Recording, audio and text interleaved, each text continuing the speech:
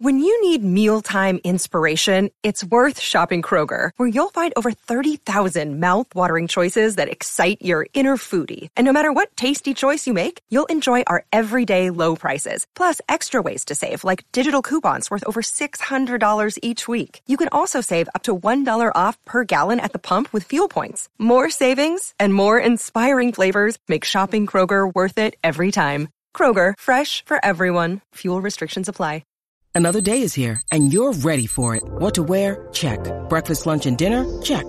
Planning for what's next and how to save for it? That's where Bank of America can help. For your financial to-dos, Bank of America has experts ready to help get you closer to your goals. Get started at one of our local financial centers or 24/7 in our mobile banking app.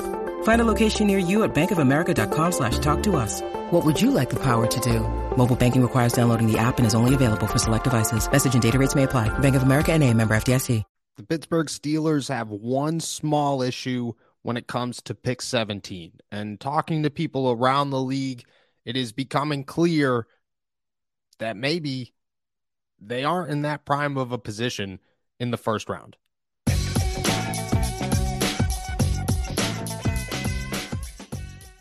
What's going on, everybody? I'm Noah Strackbein. Thank you for jumping on to Steelers To Go, your daily to-go cup of Pittsburgh Steelers news and analysis. Find us on youtube.com/allsteelerstalk and subscribe anywhere you get your podcasts. And today, we're talking about the first pick for the Pittsburgh Steelers.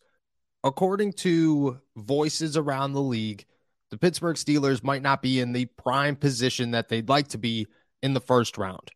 Right now, you could assume that the Pittsburgh Steelers are very interested in two positions, cornerback and offensive tackle. That's where they have put most of their effort. Yeah, they've sent out or invited a lot of interior offensive linemen to pre-draft workouts. None of them really first-round picks. None of them specifically the 17th pick in the draft or seem to fall somewhere around there.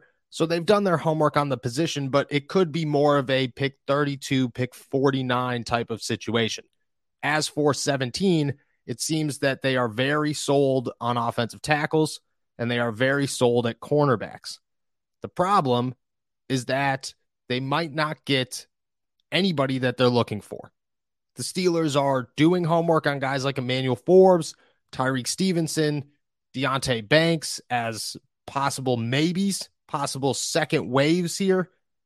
DeJuan Jones, Darnell Wright, guys who could be there at 17, but might not fit that value. And I don't want to toss Banks out there. I don't want to toss Forbes out there and say that these guys aren't first-round picks. But at 17, I think the Steelers, when all of this started, were looking at it and saying, we have a very good opportunity to get a guy like Joey Porter Jr. or Devin Witherspoon or maybe Christian Gonzalez, or one of the top offensive tackles in the draft. And right now they're kind of looking at it like, we need backup plans. And they need backup plans because unlike years past, the league isn't distracted by other positions. The Steelers are a team that need a corner. They need an offensive tackle. The rest of the league, well, they kind of follow suit. You look at last year, and I think this is the perfect example. Kenny Pickett falling to 20. The year before that, Najee Harris being a late first-round pick. These picks happen because the Pittsburgh Steelers have their sights set on one position, and the rest of the league see an abundance of talent in the draft class. Last year was wide receiver. There were way too many great wide receivers for teams to pass up on. They weren't going to let guys slide to 20. They weren't going to take risks. That's why guys moved back up. Guys moved up earlier than their original pick to get guys at the wide receiver position, at defensive back positions. These superstar talents that just seem to be spread across the skill positions in the NFL draft. And unlike last year, the Steelers do not have that privilege in 2023. Instead, they're hoping that a team takes a chance on a guy like Jordan Addison or a guy like Jackson Smith-Njigba or a guy like Quentin Jefferson, somebody who could come in here, or Quentin Johnston, somebody who they believe fill an immediate need at wide receiver that they have, somebody that they see more upside than the rest of the league, and they'll take them and let a guy like an offensive tackle or a guy like a corner pass them up because they see that there are more of them later in the draft. But talking to other people around the league, the sense that I get, and the message has been very clear from almost every team that I have spoken to, or people around that team that I have spoken to, that the Pittsburgh Steelers might fall into a bubble where they view guys like Jordan Addison and Jackson Smith-Njigba as guys that they don't want to take in the first round because they don't see that they have that value. And the rest of the league follows suit. The rest of the league views them the same way.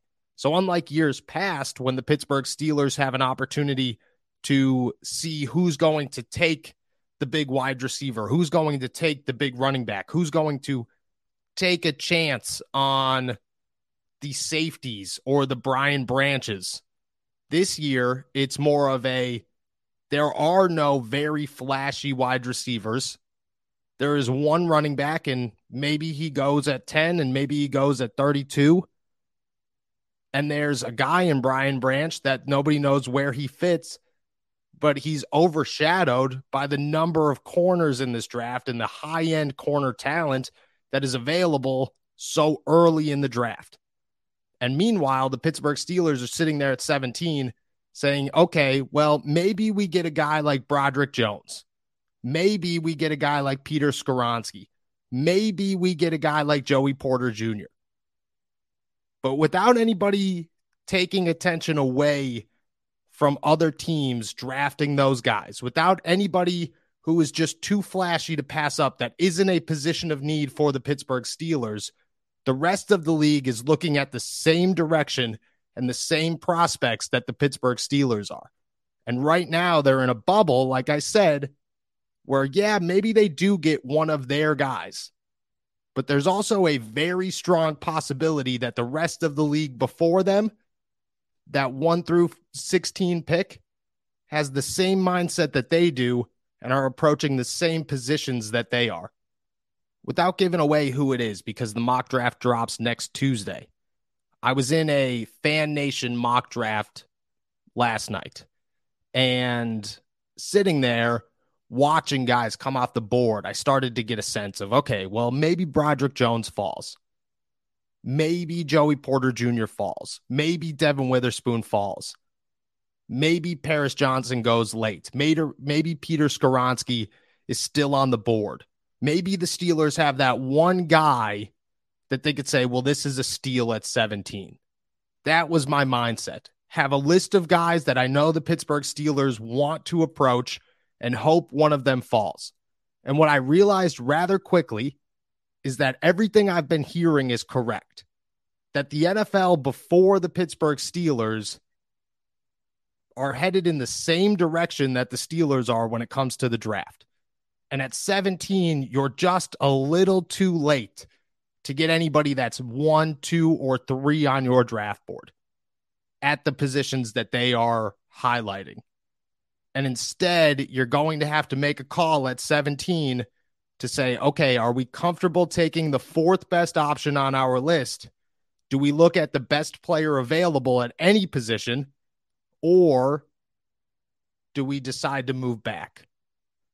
I think it makes a move or an argument for Omar Khan to be aggressive either way in moving up or moving back in the draft, because I watched as guys came off the board and my thought immediately went, well, the Steelers could jump up to 15 and take a guy that they're very interested in, or they could jump up to 12 and take a guy that they know is a lock, or they could fall back to 20 and have the same selection that they have right now and probably gain a draft pick. But at 17, it just felt like I was sitting there with a bunch of options that I felt comfortable with, but I would feel more comfortable with 5 picks later. That I didn't feel like anything above 20 has to be a huge star. It has to be an A. It has to work. Anything after 20, I feel like you're looking at it and saying, yeah, this should work. It's a pick that I feel very confident in, the guy is a first rounder, but at the same time, if it doesn't work out, well, he was the 22nd pick in the draft. It's no big deal. He was the 24th pick in the draft. Yeah, that should work, but a lot of times that doesn't work. The real high-end talent's already gone. But at 17, you're kind of hoping that some of that high-end talent is still on the board. The Pittsburgh Steelers might not get that opportunity. And the noise, the belief around the NFL is that they're not going to.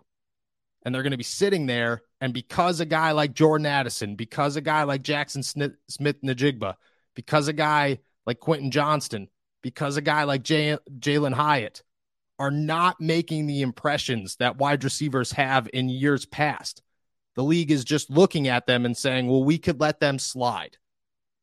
We don't need to take a chance on this guy right here. That's usually the distraction position. Wide receiver is usually the position that teams are looking at and going, I don't really care if he's that good. I'm grabbing him because we need a wide receiver, and this guy's got crazy athleticism, or this guy's crazy fast, or this guy had one insane college career. There are reasons, and year after year after year, that is the position that everybody seems to jump on earlier than expected. This year, it seems to be the opposite. Guys are willing to let them slide. Teams are willing to let them slide because they are so locked in on the same positions that the Steelers are.